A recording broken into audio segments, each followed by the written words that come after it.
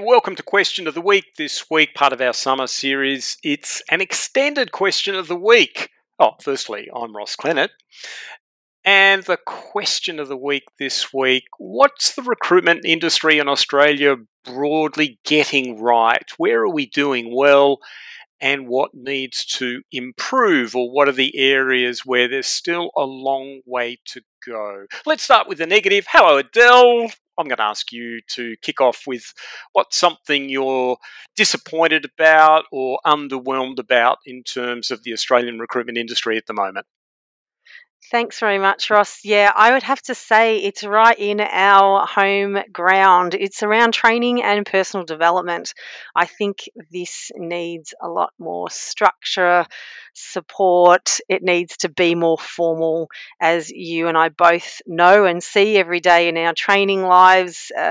People are still being trained by follow this person, watch that person. They're learning by mistakes rather than setting a high standard for achievement. So training and personal development is one that I think we don't do very well still. Yeah, I think broadly I'd agree. There is a minority in the industry that I think are very committed to high standards in this area, but I suspect, I don't know, and I have no data to support it, that you're right, that there are still many recruitment businesses in Australia where it's all learning by trial and error. And don't get me wrong, there is a role for trial and error, but clearly it's much better and it's more profitable to actually have a structured development program, because then people have a chance of learning faster and not having to make mistakes to learn.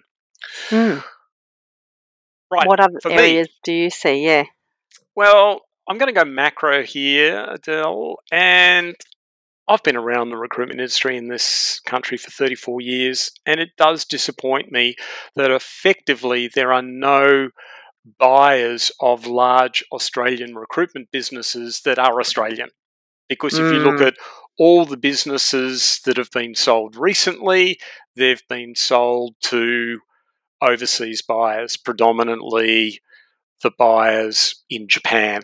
So if you look at Recruit, you look at Will Group, you look at outsourcing, all of those businesses have been, they've purchased DFP, Key Appointments, People Bank, Chandler McLeod, Clicks IT Recruitment, Bluefin, Horizon One. I mean, I could go on and on and on. So if all you want of to these sell your businesses, recruitment business, you're looking at an overseas buyer, is what you're saying. You are predominantly. I mean, there really isn't. I mean, I'm struggling to think of any large business that's been bought by a local buyer. Probably the closest is when Richard Earl sold a chunk of talent to private equity in this country. But really, that's about it. Like Why does that make you sad, Russ? Well, it just means that, for example, the success of Morgan and Banks as an ASX listed business, it's highly unlikely that's ever going to happen again, because Morgan and Banks was the very first recruitment business that was listed on the Australian Stock Exchange, and it went so well, it generated a lot of positive vibe about the industry. But sadly, many other businesses that were listed after that have not just not replicated Morgan and Banks's success, but have actually been outright failures and have been bankrupt, like Rubicor would be an example, Management Recruiters and so on. So it's just, I just think a little bit sad that that part of the industry is gone. And although overseas buyers have deep pockets and the people selling recruitment businesses, I'm sure, don't really care, for me as an industry observer, it's something that I wish was different. Yep, Made in Australia tag might be long gone for our industry. Exactly. Another area that stands out to me as well, and always has done, is around having the two recruitment associations. So we have the RCSA and we have APSCO, and we aren't a very big industry really as a whole. And so I feel like having the two associations is somewhat redundant. Whilst they both do great work and they somewhat do things in slightly different areas, there's a lot of crossover as well.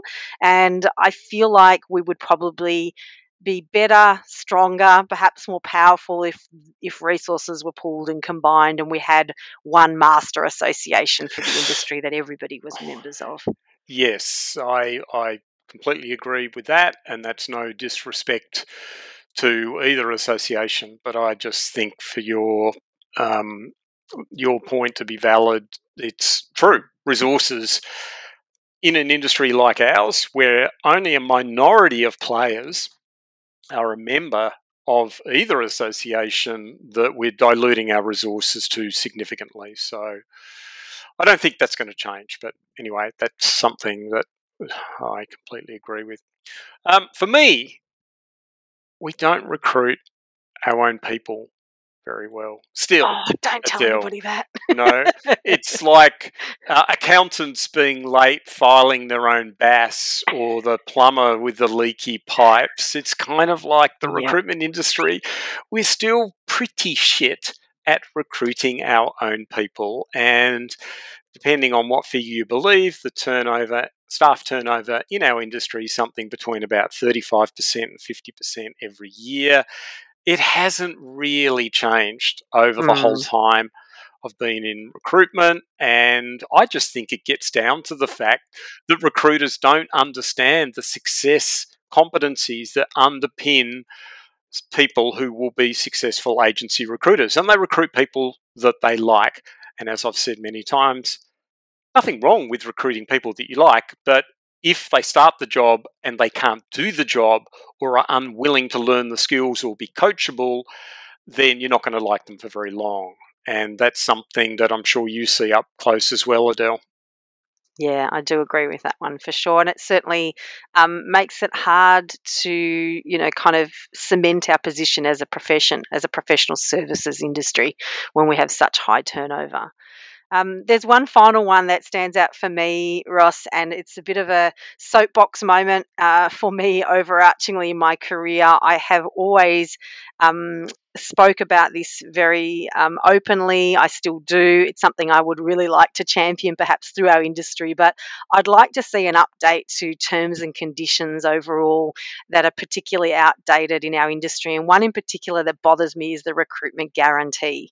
I really think that as a service based, professional services based industry, we are crazy to have a recruitment guarantee, guaranteeing essentially what should be our service, and what ends up being is the outcome of our client's decision. I just Okay, think it's explain that, Adele. ludicrous. Explain. Yeah, Why do you think it's ludicrous? no other industry does it, and this is what I say to people when I'm talking about it. It's the equivalent of your lawyer saying if you're happy with the outcome, then pay the fee, or it's the equivalent of your accountant charging you based on the return that they get each year. It's not about the outcome, it's about the service you're paying for. So people are paying for a service from us to find and source great candidates, bring them to the table, negotiate them to the position. We're not guaranteeing that they're going to stay in the job. We're not guaranteeing that they're going to have a great onboarding and training experience. Yeah, We can't do that. And yet that's what we end up doing with that recruitment guarantee. that's So right. I would Exactly. love to see that one, gone or updated in some way. We shouldn't, as an industry, be guaranteeing candidate placements, in my opinion.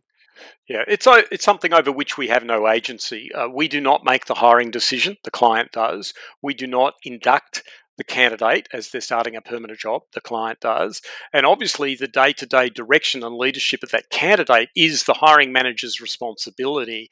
And yet, we are effectively guaranteeing, all of those things are going to go well. And that is something I completely agree with you about, Adele. It is a 20th century anachronism, and we need to change it. Mm. Well, let's turn to the positive, though, Ross. We've ripped through the industry with our areas that need improvement. But what are the things that the recruitment industry is getting right? What are we doing well in our industry? Well, I think broadly we're meeting our clients' needs. And what's the evidence for that? The growth of the recruitment industry. The recruitment industry is still growing. You see new agencies opening up every day.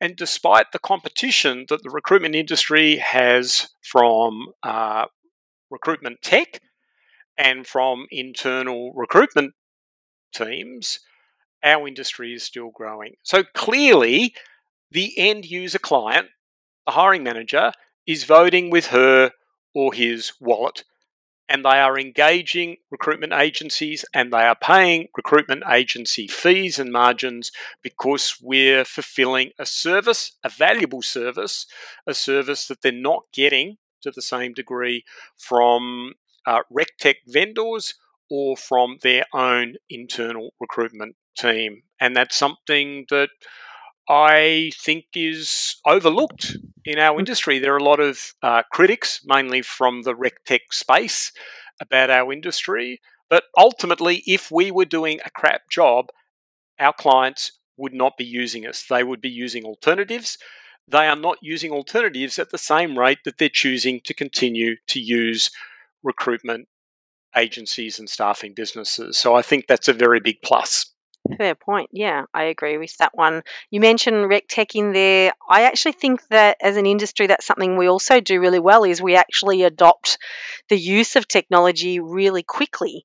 We are early adopters of anything new. We like to try things out. We try to find those efficiencies in the way that we do Mm, business every day in all different size businesses. So I think as an industry, using technology, making the best use of it is something that we do really well. We explore things really quickly and get onto things quickly and use it to our best advantage to try and make the job as efficient as we possibly yeah. can. I think that's a real strength. Agree. And I think that's a factor of the recruitment industry generally, and I do say generally, being a young person's industry.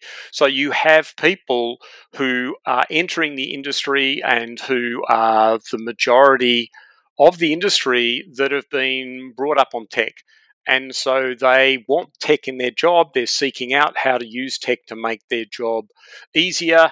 And by and large, that's driving significant tech adoption within the recruitment industry. And that actually segues into my next point, which is I think the caliber of people joining the industry and starting recruitment agencies continues to be high. I mean, most of the individual clients that I work with are aged between 25 and 40, and they are people who have started a recruitment agency sometime in the last 5 years. And without exception, these are impressive people. These are Mm. people who are ethical, they want to do the right thing, they want to look after their people, they want to deliver great service to their clients, they want to be great with candidates. And so I'm very encouraged by the continued, because I think generally the standard's been very good in our industry. So I would say the continued high standard of people who are leading the growth of the recruitment industry into the next decade. I definitely see that as well. I see that it's definitely on the up. I see that in an upward trend in terms of the caliber and quality of people in our industry for sure is definitely growing. And I think that also then feeds into another point I would make around diversity in our industry, which has definitely improved. I think this Mm. one probably still needs to improve, and most people who've listened to this podcast through the year will know how I feel about that we definitely need to improve diversity overall. But I do see it heading in the right direction. I do see an improvement overarchingly in our industry around the quality, but also the different types of people in our industry. And I'm specifically, I guess, referring to ethnic diversity and female leadership. What do you think on that side, Ross? I'd agree definitely. My rookie program I run 3 times a year, and typically these are people who are between the ages of 22 and 26 who are entering the recruitment industry. And I would have said before about 2016, 2017, it would have been 80 to 90% Anglo names who were participants. And I would guess, I'd be very confident to say that it's more like 50-50, maybe even a majority of names Mm, are non-Anglo names now in the rookie program. So to me, that's very encouraging. Also looking at the owners, again, the individual owners that I work with, more are women, more, again, people with non-Anglo names, which is encouraging. And of course, the RCSA. We've just had Penny O'Reilly being elected as the president of the board, and she succeeded Nina Mapson-Bone, who succeeded Sinead Hourigan. And prior to Sinead, it was men, men, men, mm, men. mm. And the RCSA National Board is 5 men and 5 women. So there is definitely a big improvement, certainly plenty more that we can do, Mhm. absolutely. But I'm encouraged by how much progress we have made in the last 5 or 6 years. What do you think? Yeah, I think when I started in the industry, the RCSA board was a lot of old white men. Excuse no disrespect to those elder statesmen that were on the board when I joined a long time ago. But yeah, I think you see the diversity in those kind of leadership positions is inspiring for anybody in the industry, and seeing more people of different ethnic backgrounds just makes us stronger, makes us relevant to our client base, relevant to our candidate base. So Mm, it's moving with the way the whole of our society is moving, and I think that's exciting, and we need to keep working on moving the dial in our own industry so that we can influence our clients in that capacity as well. But yeah, I'm excited to see that. I see a lot less English, Irish, expats being flown out and sponsored out here. Again, no disrespect to those hardworking individuals in our industry, but that used to be really the only source of new mm. people coming in. Every second person you met in recruitment had an English or an Irish accent, and that's not common nowadays. It's not as common as it used to be. And speaking of accents, that's a really good point, because it's not only people with non Anglo names, but it's people who have, let's call it, English as a second language accent. So Mm, these are people typically who have not been brought up in a family environment where English has been spoken, or they have not gone to primary school in Australia. So again, I'm very yeah. encouraged by people with a, shall we say, strong accent. I mean, that's ridiculous because, of Multilingual. course, multilingual, yes, multilingual. People whose accent previously, I'm 98% certain, would have precluded them from receiving an offer from a recruitment agency, are now people who are working as recruiters. So that, to me, again, in the last 5 to 6 years, has been a very encouraging development. And I can tell you through my program, not just working as recruiters, but working very successfully as recruiters as well. So, Yes, yeah, yeah, yeah, no, it's I'd good see to that. see. Okay, what about a final one to take us out, Adele? What's something you can leave us with that you're feeling good about in terms of the recruitment industry as we head into 2024? One I'm really proud of, Ross, is around collaboration in our industry. I think that's something that we have moved the dial hugely on. Again, I think back to my early days of joining the recruitment industry, and you were discouraged, or you never wanted to go to any events for fear of being poached, or you wouldn't talk to a competitor if you saw another recruiter in the street. You never made eye contact. There was sort of a real very highly competitive and underhanded, undercover kind of element to our industry, which is gone. I really don't see that at all in our industry anymore. I feel like we collaborate as an industry. I see agencies working together. I see them sharing clients, sharing information, attending events and collaborating across the industry, agencies and suppliers alike. I think that's a really positive element to our industry that's changed dramatically. Yes, yes, and Leslie at APSCO, Charles at the RCSA, they're people that can take quite a bit of credit for this, because I know in terms of their individual focus, this is something that they're very keen on, and that has spread. And we are stronger together. Mm. And I mean, even just you and I, Adele, like at a surface level, we're competitors, but we're not really competitors, although we provide similar services, not exactly the same.